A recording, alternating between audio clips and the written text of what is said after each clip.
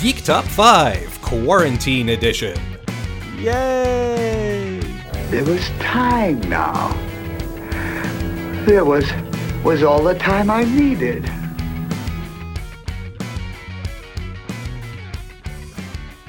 Yay for Geek Top 5, not so much for quarantine, but we're all doing what we can, given the circumstances. Trying to find the silver linings. There you go, and that's us. For the next 45 minutes for you, at least. The rest of the time, big question mark. Listen, we can't do everything for you. You got to figure out some stuff. In any case, not doing lists today. We're going to jump right into one of our geek deep dives. We're all trapped inside and don't have a ton to do, so what better opportunity to sit back and watch Star Trek Picard? Yes, indeed. So that premiered, 11, 12 weeks ago, and there have been 10 weekly episodes, and it recently wrapped up. And, as big Trekkies, we had a lot of thoughts on it. Yeah, spoiler alert right now. I mean, so first off, this hey, is that's not our catchphrase. It was back in the good old days. Just a heads up, this won't really be so much of a review. You can watch reviews for Picard wherever you go. We'll talk about that a bit, but mostly this is going to be stuff that people who love Jean-Luc Picard, not platonically, and what they think are very in-depth nitpicks and complaints about this show. So, this might not be the podcast for you. We will also talk about what we liked about it. Yeah, no, of course. I'm just saying that, this isn't going to be the general, as far as film goes, I give this a 6.7 out of 9 due to its use of cinematography. Yeah, that's not what we're talking about. You were so close to 7 out of 9. I mean, it was right there. I mean, well, that's something we can talk about, because I don't know if the 7 and 9 in this show... Anyway, we'll circle back around to that. Anyway, I guess let's just get that out of the way. I mean, I think we can both agree. We both liked it. We both thought it was good. Maybe not great. Does that sound about right? Oh, yeah. Yeah, definitely. I feel... I mean, you said we're not going to be, too hoity-toity critical, but I do feel like a lot of the episodes, the writing was pretty weak, including... I don't know. We should start at the beginning. I feel like it had a strong start. The first episode, I was into it. It was exciting. There was a mystery. I was on board. The whole mystery of who Daj is and what her sister's up to and what's going on with the Borg cube and this hot Romulan spy who's coming on to her and the Romulan housekeepers that Picard had. And then it kind of just tread water. It definitely spent a few episodes not really going anywhere, which felt a little strange. On rewatch, I think that works better when you're binging it than if you're watching it weekly. Okay. But even then, the pacing in the show, it started very slowly and just had a lot to say about nothing, and then it ended really, really fast-paced and exciting, but was pretty incoherent. Mm-hmm. Which is strange because, I mean, the obvious parallel you want to draw is to Star Trek The Next Generation, where the pacing is so much slower than any television these days. But this, I think, because it was made in the style of a modern, early 21st century television show, you felt the slowdown more? And I don't even think, I mean, maybe it's just because I know the episodes so well, but when I go back to Next Gen, I don't find the episodes that slow. I feel like they're generally well-paced, and you get all the bits of information that you need, and you also get some character stuff, but the episodes are very well-paced for how they're built. I feel like, original series feels a little slow, but Next Gen hasn't hit that point for me. I mean, that's true, but you compare it to television shows that air today, where we've gotten used to a much more breakneck pace, where everything is so quippy and so fast and so move. It's like everyone's doing an Aaron Sorkin walk all the time. Next Gen definitely feels a little slower, and I don't mean that in a bad way. I'm not saying that it's too slow, but it's sort of a, it's a glass of scotch at the end of the day rather than knocking back a beer.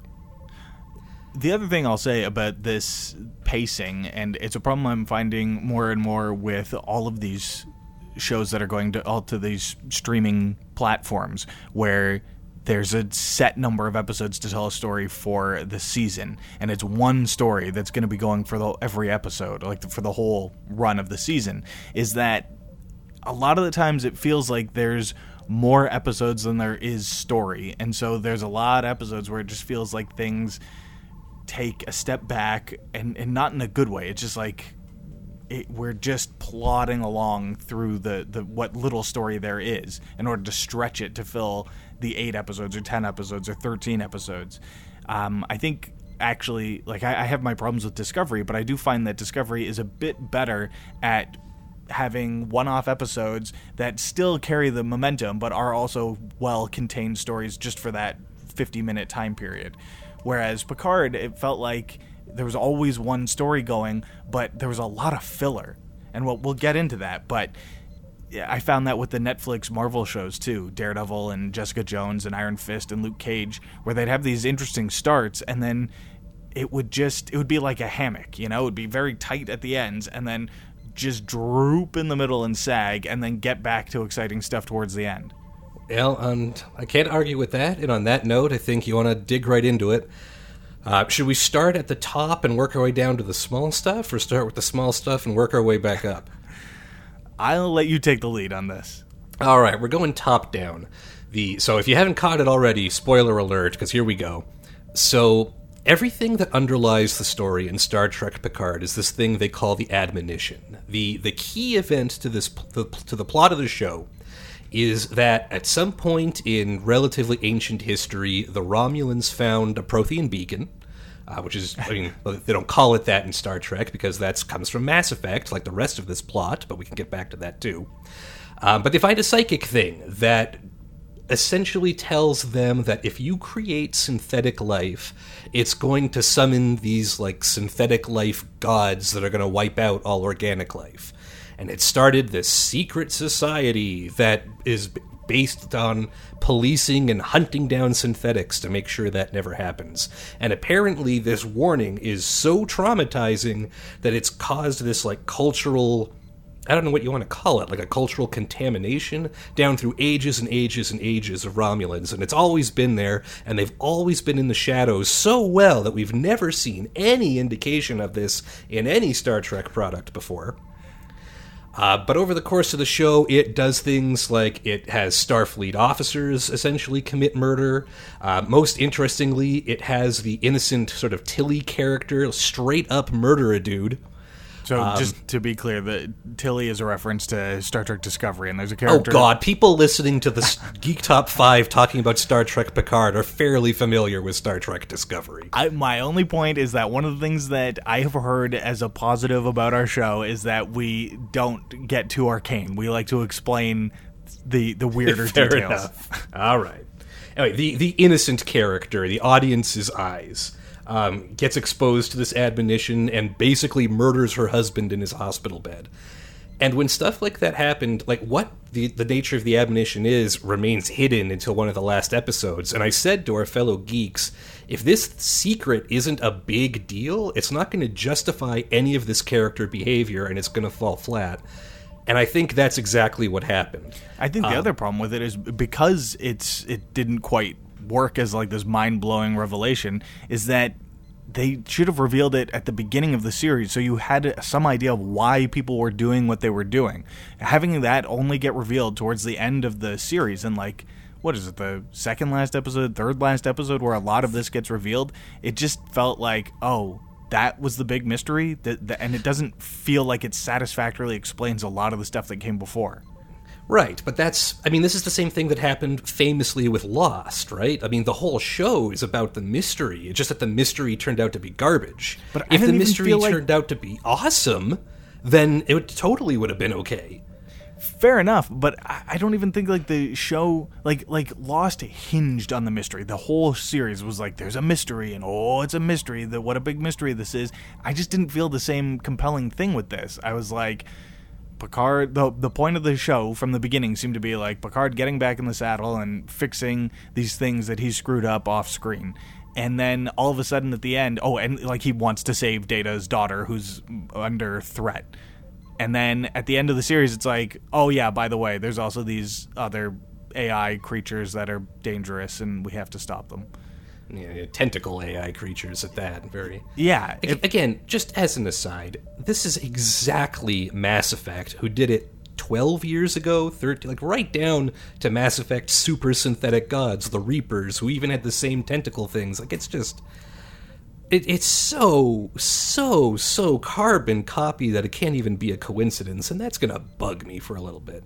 We don't have to go into it anymore. I just want it stated there for the record. Any case, but yeah, I hear what you're saying. Like, I think a lot of the show was hinged around what the heck is going on. And there was no payoff to that, and it didn't really seem to affect anything, and that's sort of what I feel like hurts this show the most. And again, it's important to note, like, I really enjoyed seeing Patrick Stewart's Captain Picard again. I mostly enjoyed a lot of the other characters on the show. I don't feel like my time was wasted. You know, this isn't Game of Thrones Season 8. Right. But the big payoff we were promised wasn't there, and because of it, everything else sort of felt more flat than it needed to be. And I think that's the one thing that really kicks this in the pants. Everything else is just sort of a symptom of that. The other thing that I think held up really well on this show, and it goes back to you saying that, you know, it was great seeing Patrick Stewart back on screen again in this role, was that every time they brought back one of the old characters, it was so good. The best episodes of the series all have the old characters in it. The first episode with Data was great, and all the scenes with Data. Like, I was troubled in seeing the trailers where he didn't look quite right, and the special effects weren't done. But once I saw the performance, I was like, I don't care how he looks. The performance is right, and I am on board for this. Yeah, and by far the best moment of the show happens in the last episode, with that conversation between Picard and Data. Yeah. My heart grew 3 sizes that day. Yeah.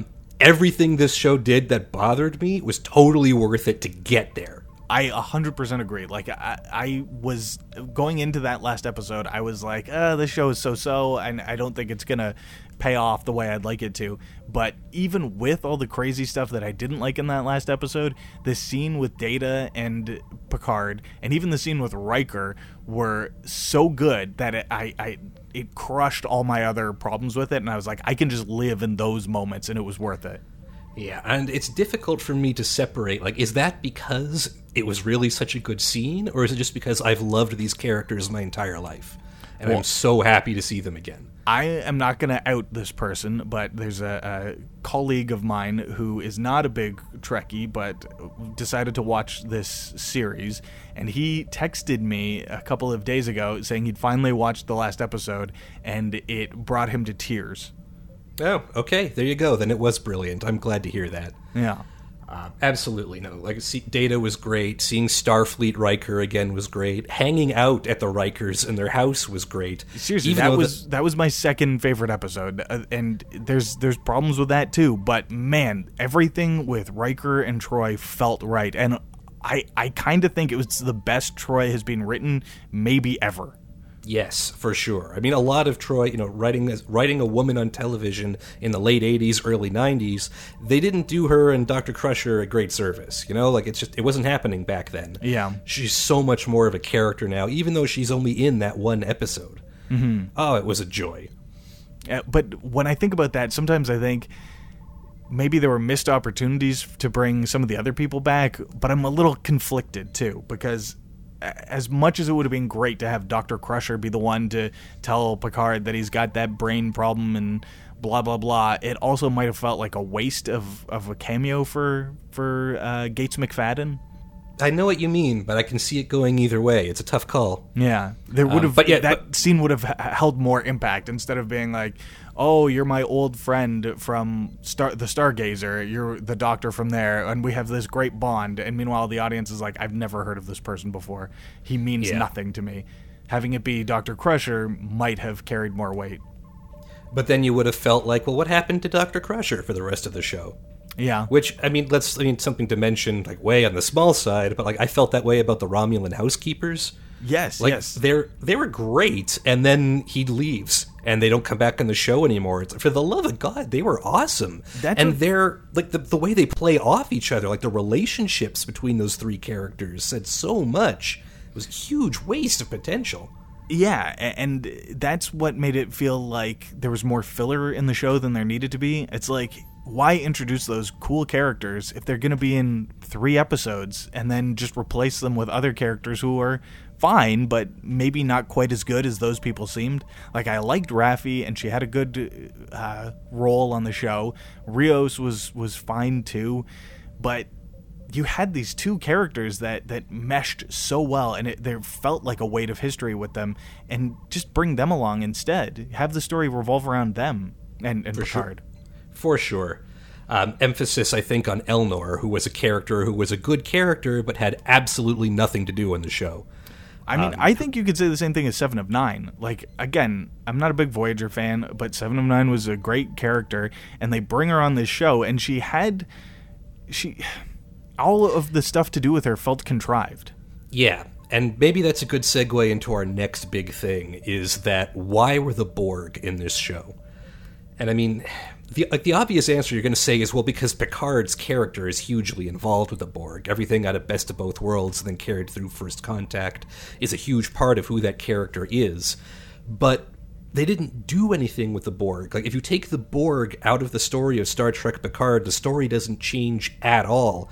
And so going back to what you were talking about with having a contrivance, like, I felt almost not insulted, but I felt extremely disappointed that this seemed to be carrying along the Voyager torch of taking the Borg and making them dumb. Yeah. And I felt hugely disappointed by that. The end of the first episode is, oh my god, they're on a recovered Borg cube. And that's it. The other thing is, if like you work backwards from the revelation and the thing about how there's these AI monsters that are going to come through, and there's a planet full of androids that are trying to summon it, and then you say, oh, and the Borg are going to be in it too. You're like, oh, that makes sense. Half synthetic, half robot. It makes perfect sense. Nothing. They don't do anything with it. There's no connection with the Borg and the Admonition at all. At all. And it's never even spelled out well enough for us, but it's laid out enough to imply that the whole reason that cube gets shut down in the first place is because they assimilated Romulans who knew about this admonition. And I guess it was so traumatic that it cut the cube off from its collective. But wouldn't the Borg be jazzed for this? Like, this is everything they want, is this perfect synthetic life. That's everything the Borg are for. You could argue, though, that what drove it crazy wasn't necessarily the information in the admonition itself, but just the fact that they assimilated such a crazy person that it made everyone crazy. I don't know if I buy that. Well, it's like how isn't that what happened with Hugh and his Borg cube? He brought back some individuality and it infected his cube. Isn't that part of the plot of the Descent? I mean, individuality, like, compared to this admonition thing? It's a tough call. Like, you know what? It is a sci-fi gray area. Yeah. So you could strip it of admonition and just think of it as crazy. Yeah, they assimilated some crazy and it broke their ship. But that was about it. And again, from talking with our larger group of geeks, like, it was suggested, well, the reason the Borg were in the show was to give a good reason to have 7 of 9 back. Yeah. But then that's a circular argument, because 7 and 9 didn't really contribute anything either, so why did they want her back? I mean, eye candy, just like why they brought her into Voyager. And hopefully, just like with Voyager, she'll end up proving that she's more than that in future seasons.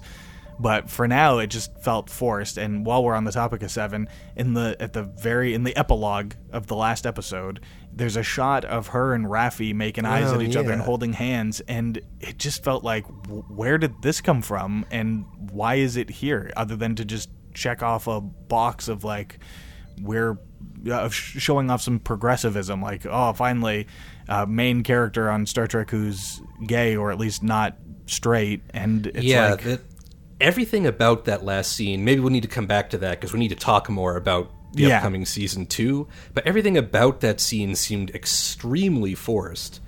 And I think it may have to do with the fact that they weren't sure if they were going to get a season 2 when they wrote this. But I hope so. Let's touch on that a little bit later. I don't want to get too far off the topic of the Borg, because it just, with Picard in the loop, and like you said, like with these giant synthetics in the loop, it seemed like there was so much room for plot development for it to go. But if you take away everything and just see what did they add to the show, the only thing I think the Borg are there for is to have that long-range transporter. Yeah, but I feel like there's a million ways you could sci-fi that too. Like there's plenty of scenes where they're flying on the La Sirena, the ship that is the main vehicle on the show, where they're like, oh, weeks have gone by since the last episode, and we're X distance further, and it's like, well, you could have just sci-fied that, or just hand waved how much time has passed. Yeah, time and distance and warp speed in space is pretty variable. It works however the writers want. Yeah. Instead, they had the Borg for it, and they made this weird, super obscure callback to season 1 of Voyager, which 1 in 1,000 people would get. Right. Nobody cares about. It seemed very odd, but it's just it's not even that I guess that they were done terribly, but I was disappointed because there was so much potential. Right up to the dramatic moment where Seven reconnects herself to the cube and we are Borg, and you're like, okay, now shit's gonna pop off, and now they just jump them all into space. And then she disconnects. It's like there's all this drama of her connecting and becoming this Borg queen, and she's like, oh, some of the Borg won't want to become individuals again, and I may not want to be an individual again. And then she disconnects and everything's fine. Yeah.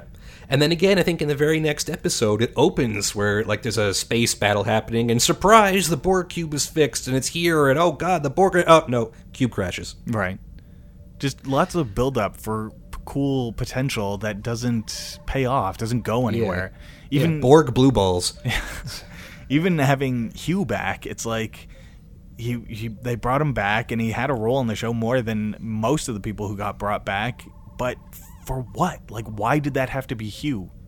Yeah, why did it... Yeah, it didn't have to be the Borg at all. The story doesn't change if instead of some crazy Borg cube, it's just like a science place. And that's the same thing with the Zhat Vash. It's like the Tal Shiar, the super secret Romulan police, and there's a super, super secret group beyond them. And it's like, just make it the Tal Shiar. Like, why complicate it? So no need to gild the lily, right? Yeah.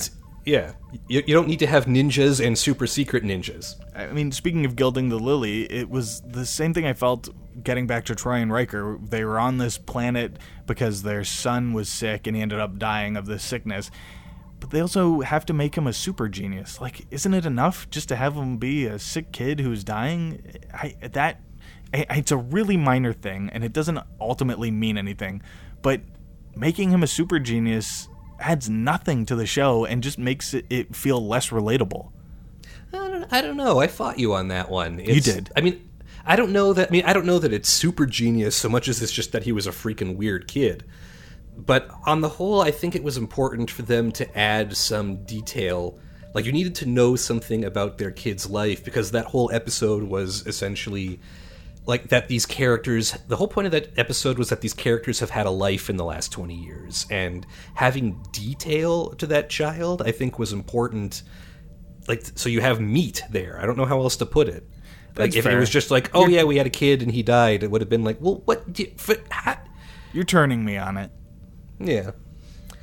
They had a weird kid, at least, and he died, and it was sad. And to me, that created a sort of, like... It was so...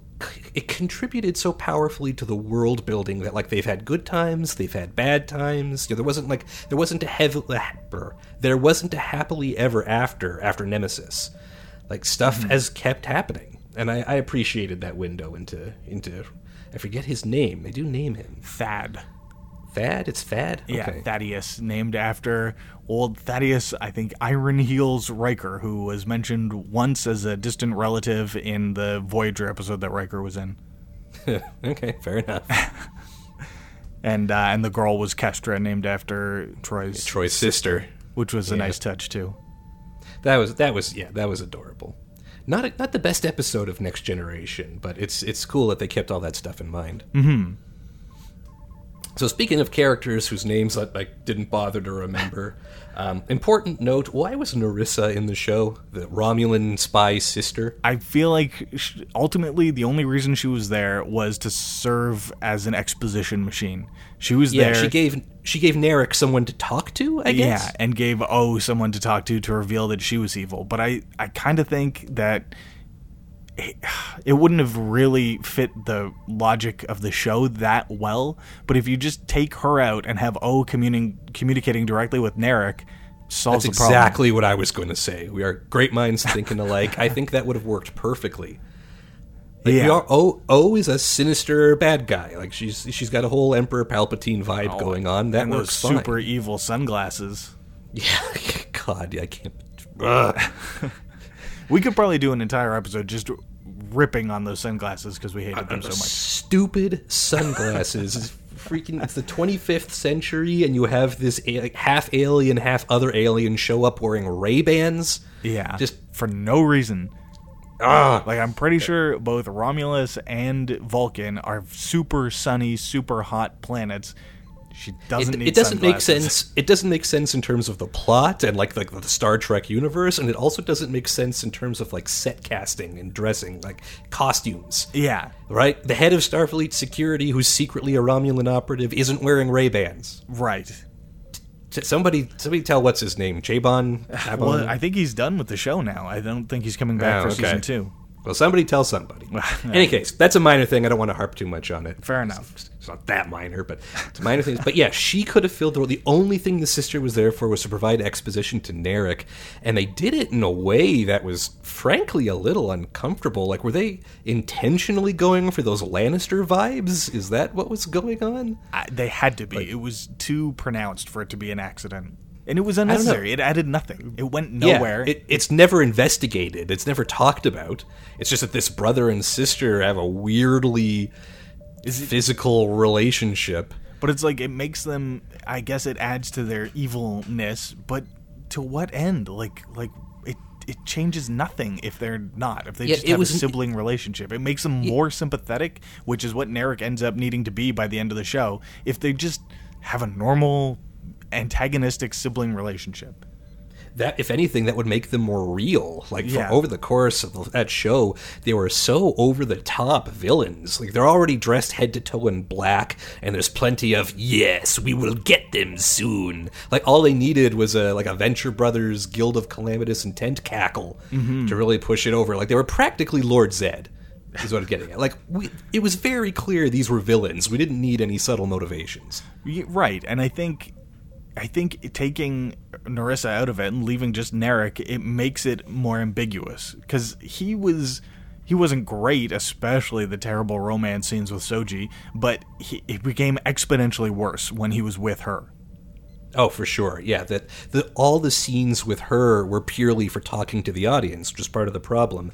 They never seemed to relate to each other like characters. Right. He related to Soji like she was a character. Like, I didn't like it. I didn't think the performance was great. I didn't understand why it worked. But it was still characters. Narissa was just there for, so here's what happened in today's episode.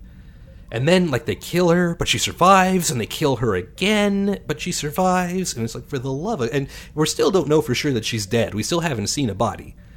Yeah, I mean, if she somehow comes back next season in control of the Borg cube, I'm not going to be thrilled about it, but it'll at least justify why they had that Borg cube in there in the first season.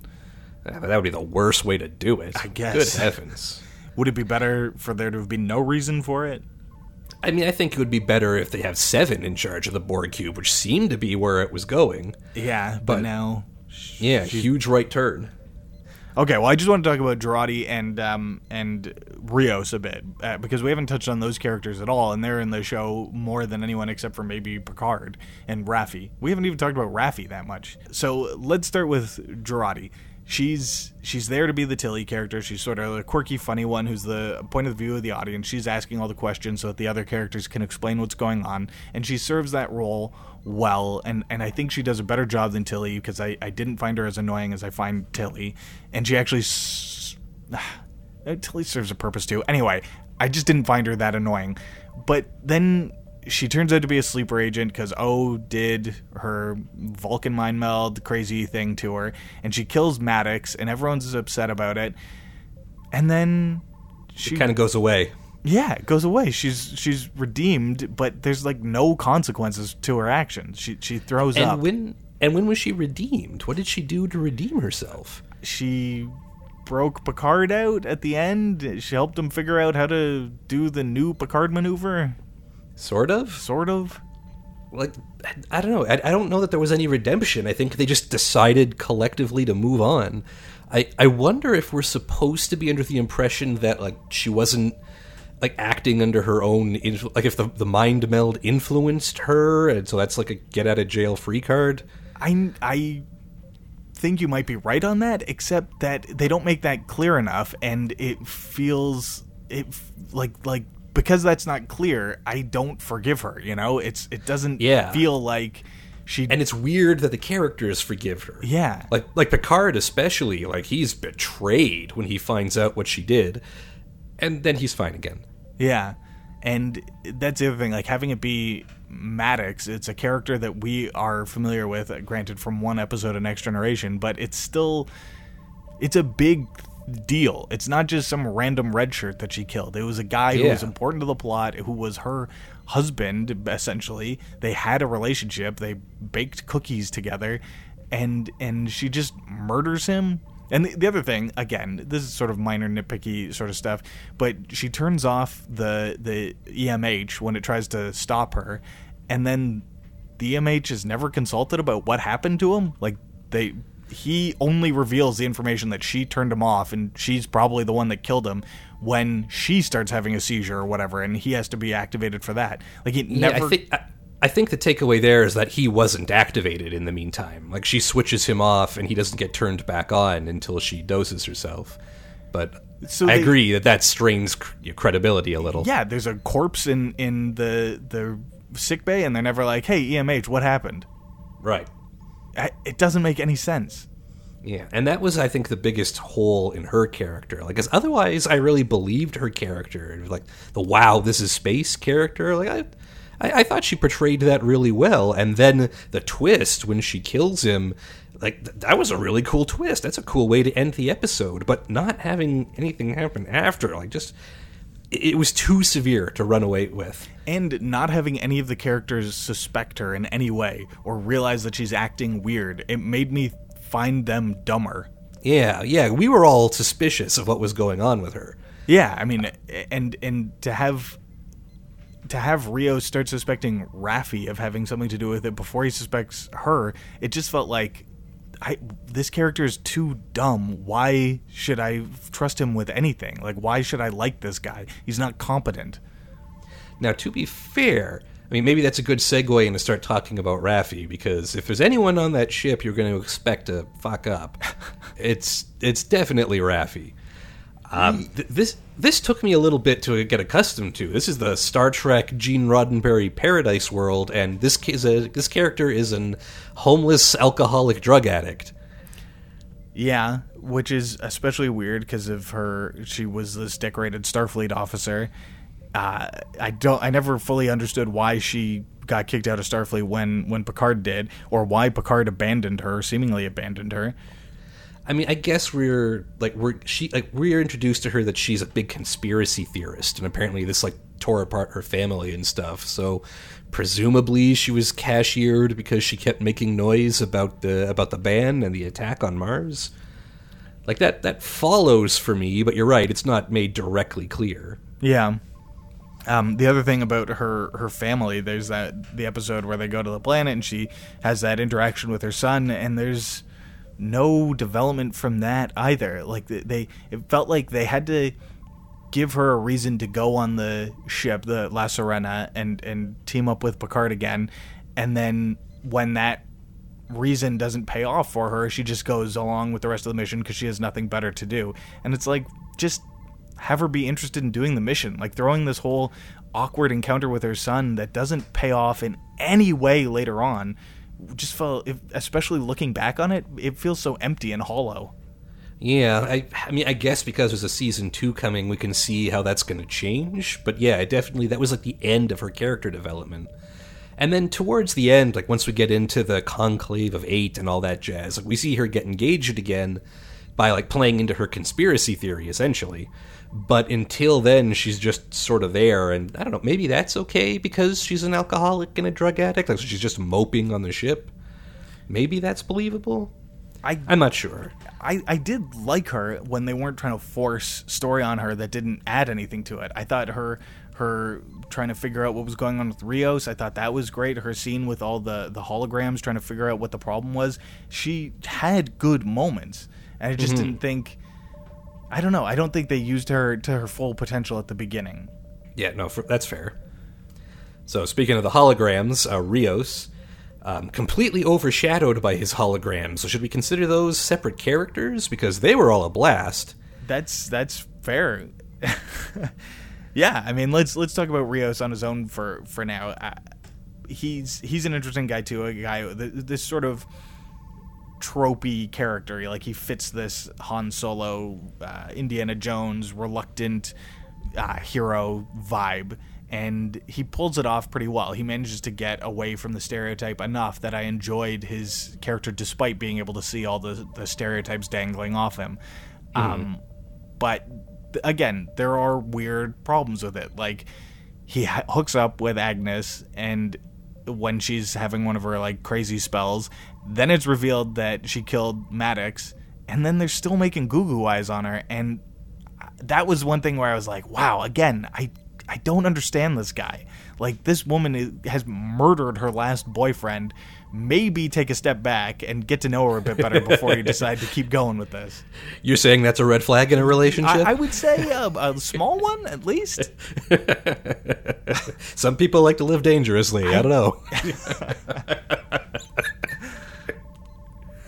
Oh, man. No, you're right. That was a little strange. But yeah, on the whole, like, for the character that he played, even though it was sort of a stock sci-fi character, I thought he played it pretty well.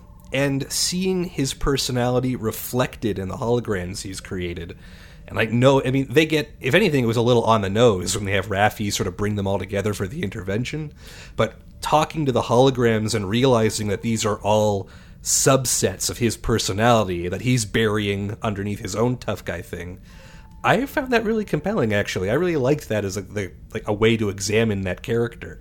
And I appreciated his performance of it. Like, the actor did that in such a great way that even though it's the same guy playing them all, like, towards the end of the show, I could tell, like, oh, yeah, okay, that's the EMH one. You know, like, I knew who he was. Right. I feel like some of the accents could have used some work, but, you know, that's, again, minor nitpicky stuff. If anything, I feel like that, no, I like that the accents are bad. Like, I think that's part of the characters. Like, giving the engineering hologram the terrible Scottish Scotty accent, right. That's perfect. That's inspired. That's exactly how he should have spoken. Fair enough.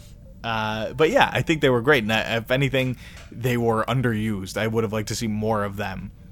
Yeah, no, absolutely. I very much hope they're going to be back for season 2. So the one other thing I want to touch on, which may spin off into a further conversation about the replicants or the synths or whatever we're calling them, he gets triggered when he sees Soji because she looks so much like this android he met in a previous mission, his last mission with Starfleet. Why did Soji and Daj look like... God, I wrote down their names...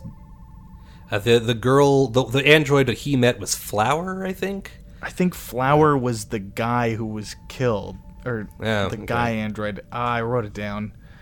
It's not important part of the podcast, I think. Jana and Sutra. There you go. Well, apparently there's only so many models of synths that they were making, right? I guess. All the carbon copy ones on Mars were just like a basic... You know, sort of like you start up a video game and you go with the default character and you get the bald white guy. Well, they didn't all look like that. Yeah, the ones on Mars, I don't think there were any distinct the ones faces. on Mars, yeah, that's right. Right. Yeah, I think there's probably only so many, templates that they had. So we've got 4 or 5 characters now who sort of have the same Data's daughter face. Okay. And of course, that's the one that Maddox is trying to perfect because that's the one that Data painted back in the day. So I can understand him wanting to keep refining that look. Okay, so here's a question for you that, again, the show never addresses. Why was there no mention of Lal? Like, how do you do this whole thing about Data wanting a daughter and never talk about Lal? And why did Data paint that painting and call it daughter or whatever and not have it be Lal's face? I mean, whether or not it was Lal's face, I mean, that could be, like, I could answer that with timing. Maybe he painted it before he made Lal, who knows? I would say that at the end, it's not an important part of the, like, saying that Data did try to create a daughter and it didn't work doesn't add that much to the plot, as opposed to just Data wanted a daughter. Like, you're not really getting more useful information. But they threw all kinds of information we didn't need into this, like the reference to that species from Voyager that made the long-range teleporter. Yeah. So I don't know. And it's all the stuff about how the synths and the androids are so important, and the Zhat Vash are trying to kill them, and all this stuff, and the Eric Soong, or whatever the hell his name is, Iago Soong on the android planet. There's all this Alton, I think. Whatever. But there's they don't mention Lal, they don't mention lore. These are all things that you'd think would be important, and maybe, like, even to help explain the whole twin thing, be like, oh, well, Data looked like Lore because they were created with the same twinning fractal thingamajigger. And then it would be like... Although when you mentioned the Zhat Vash, maybe that answers your question, and they didn't want to draw attention to the fact that there have been synths this whole time, and we haven't heard of any super secret Romulan police, who also were conspiring with Starfleet, by the way, like Rios' previous captain. Like, maybe mentioning those characters would really draw attention to the fact that they pulled this whole Zhat Vash thing out of their collective asses. Yeah, it just... To me, they felt noticeable for their absence. No, that's fair. I was really hoping that Alton Soong would turn out to be Lore. Because he was really cool. That would have been really cool, and it would have explained his motivations a lot better, and it would have explained why, there's another Soong doctor? Why haven't we heard of this before? Yeah. It seems like that would have wrapped up a lot of that really quickly. On Next Gen, we met, we did meet Soong. We met his father. Great. Yeah, we met Soong in Next Generation, who created Data. Yeah. And we met his great ancestor in Enterprise. Right. We met an android who thought she was Soong's wife. Like, all these connections to Soong, and none of them mentioned that Soong had a son? Yeah, well, because he didn't in Next Generation. They invented him for these 2 episodes. Some little things that I just want to get to that I don't think are worthy of discussion, but just to make sure that we noted, we're paying attention.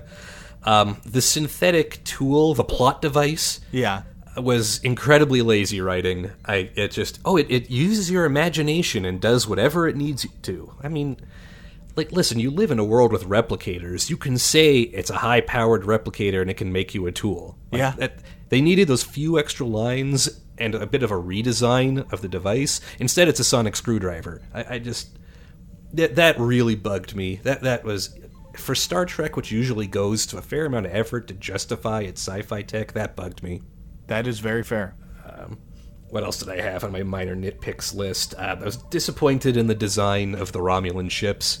A lot of the Romulan ships are gorgeous, and the ones this time around are kind of a letdown. I guess it's true of the Starfleet ships, too, although we don't get a chance to look at them for very long, so maybe that's why they didn't want to spend too much of the budget on there.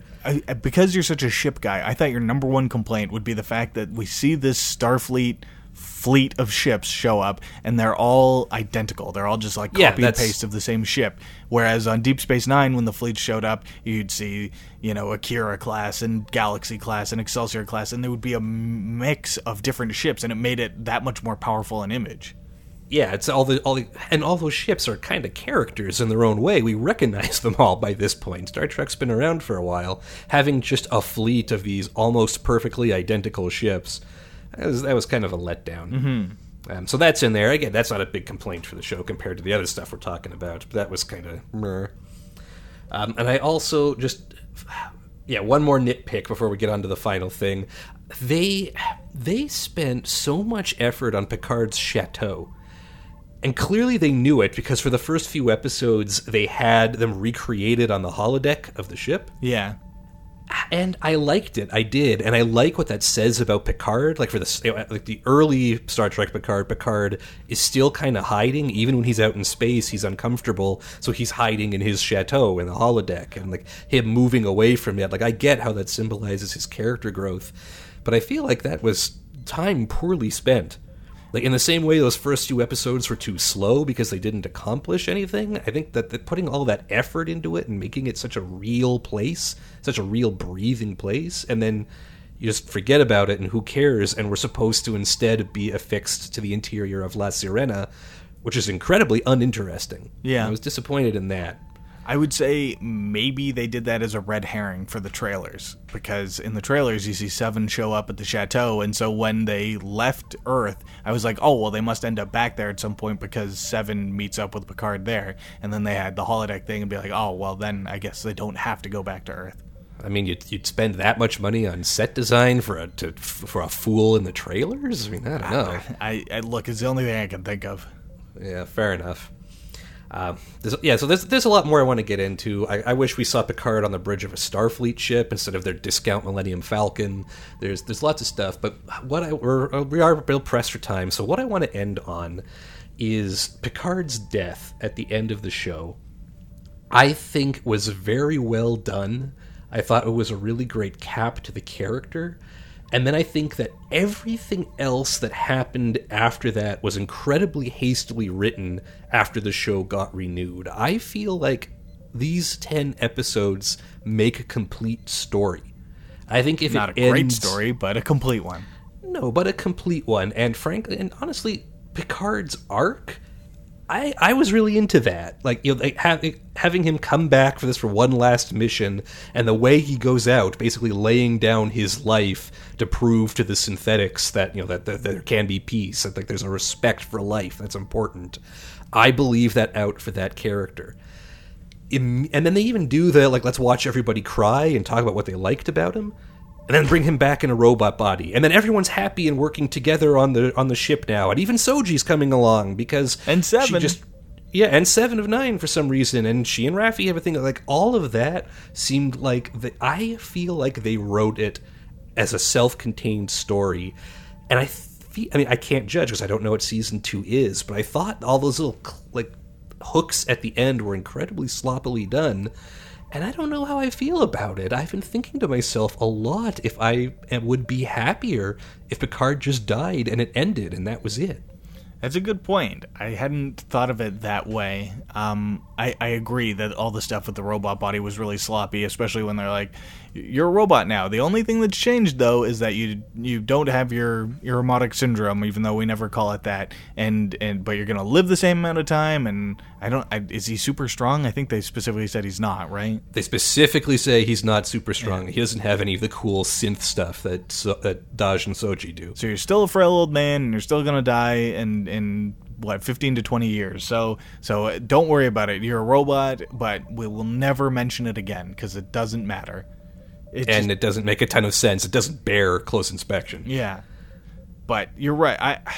I don't think I would want him to die, I'll be honest. Well, because you think it would be poor for the story, or just because like you would be hurt emotionally? I don't know how to answer that question. I felt... look, if it was going to be Picard and Data dying, I don't think that's great. I think having Data be the one that gets the final proper send-off was a good way to do it. So if you're going to kill... I'd rather have it be him than both of them. But if you kill Picard, then Data lives somehow. I don't know. It's a tough one. Something to think about, I suppose. What do you want to see in a second season? Oh, I'm not even touching on that yet. I would say I'd like to see more of a coherent story, I guess. I'd like it to make more sense. I'd like it to be more rooted in Star Trek than in just, you know, sci-fi lifted from other sources. I want to see Starfleet again. I don't want to see people, you know, a scrappy band of, you know, like vets flying around on a Firefly. I have a show for that. You don't want it to be the Fenris Rangers show? No. I want it to be Star Trek. I want it to be Discovery Season 2. Right. I want Picard sitting there like Captain Pike sits there on a Starfleet ship doing Star Trek stuff. Yeah. I like that too. Knowing that we're not really going to get that, I'm content with it being on a ship, and it'll be ideally contained to the ship for the most part, them going on some adventures, and now all of the groundwork is set, and we can learn more about the characters while they go on an adventure or multiple smaller adventures and get to know each other better and build those characters. Apparently Whoopi Goldberg's coming back as Guinan in some form, and I think that'll be great. And man, I hope they bring back Q. Would have made a lot of sense to have Q show up at the end. I agree.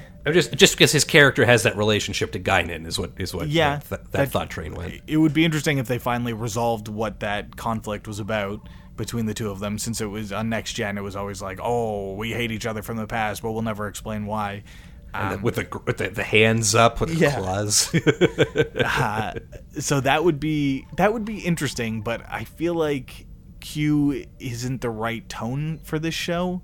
But then again, I'm sure they could find a way to make it work. What I would really like is to have Geordi have some involvement, because like Troy, he was a character that was pretty underserved on Next Gen, and he's a great actor, and he deserves to have a story that gives his character a proper send-off. Yep, I'm on board for that. Excellent. Let's start writing. Yeah, fingers crossed. All right, well, I don't want to end it on like such a downer. I feel like we did a lot of whining. It's important to note that, again, it was wonderful to see Jean-Luc Picard back. It was wonderful to see the crew back. Like, it was wonderful to be a part of that world again. Wasn't a 10 out of 10, but I never checked my watch or played with my phone while it was on. Like, it was a good show. It is not the best show on television, but it was absolutely worth it. And if you're looking for that, that fix that you got from Next Generation or the Next Generation movies or wherever it was when you started, I think this this is tasty. It is a tasty cocktail of some nostalgia and some new things, some cool space battles, I suppose, and Captain Riker at the end looking awesome. Yes, and I was wondering if this was a generic sci-fi show, would I have enjoyed that as much? And I don't know that I would have. But because it was Jonathan Frakes and because it was Riker, I was so on board for that scene and him being the badass at the end in charge of the ship. Yeah, absolutely. So, Star Trek Picard, according to Geek Top 5. If you've got questions and comments or basically things that you are upset about us for saying, we'd love to hear from you. Graham, how can people get a hold of us? Well, the best way would be at our email address, geektop5@gmail.com. We're also on Twitter @geektop5, and we're on facebook.com/geektop5. You can also, if you're not interested in using iTunes or some of these other podcatchers that are out there, we are now on Stitcher and on Spotify. Hey, okay, lots of different ways to get us to you and to get us to your friends. Be sure to pass the word around. Definitely looking forward to engaging more folks in Star Trek Picard banter. Not sure if it came through in this episode. We've been doing it for a long time, and we'll be doing it for a long time in the future, and would love to have you be a part of it. Until then, and until our next episode, a special thanks go out to Jamie Ryu, the guy behind our theme song. I'm Jesse. I'm Graham. And this has been Geek Top 5. We'll be back next week, so stay tuned. We'll talk to you then.